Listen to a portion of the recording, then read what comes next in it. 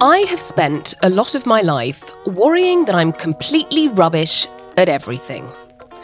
Self-doubt, limiting beliefs, imposter syndrome, not applying for jobs because I didn't think I was qualified enough, not going for things because what if I fail and everyone laughs? I'm on a journey to work out, am I actually completely crap? Or have I been being unnecessarily harsh on myself? My name's Pippa Woodhead, and as anyone who knows me professionally knows, my job is to speak to a lot of very successful people. I've now set out to ask some of the most successful people I've ever met the questions I really want the answers to. Largely, do they ever worry they're secretly rubbish too? Turns out, yeah. I've spoken to a NASA rocket scientist who thought she was stupid and bad at maths. I've spoken to an Olympic athlete who didn't think she could win a race.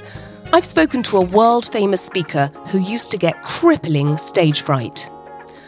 Mindset is everything, yes.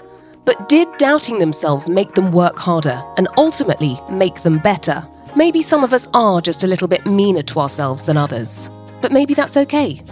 Maybe we just need a bit of tiger therapy.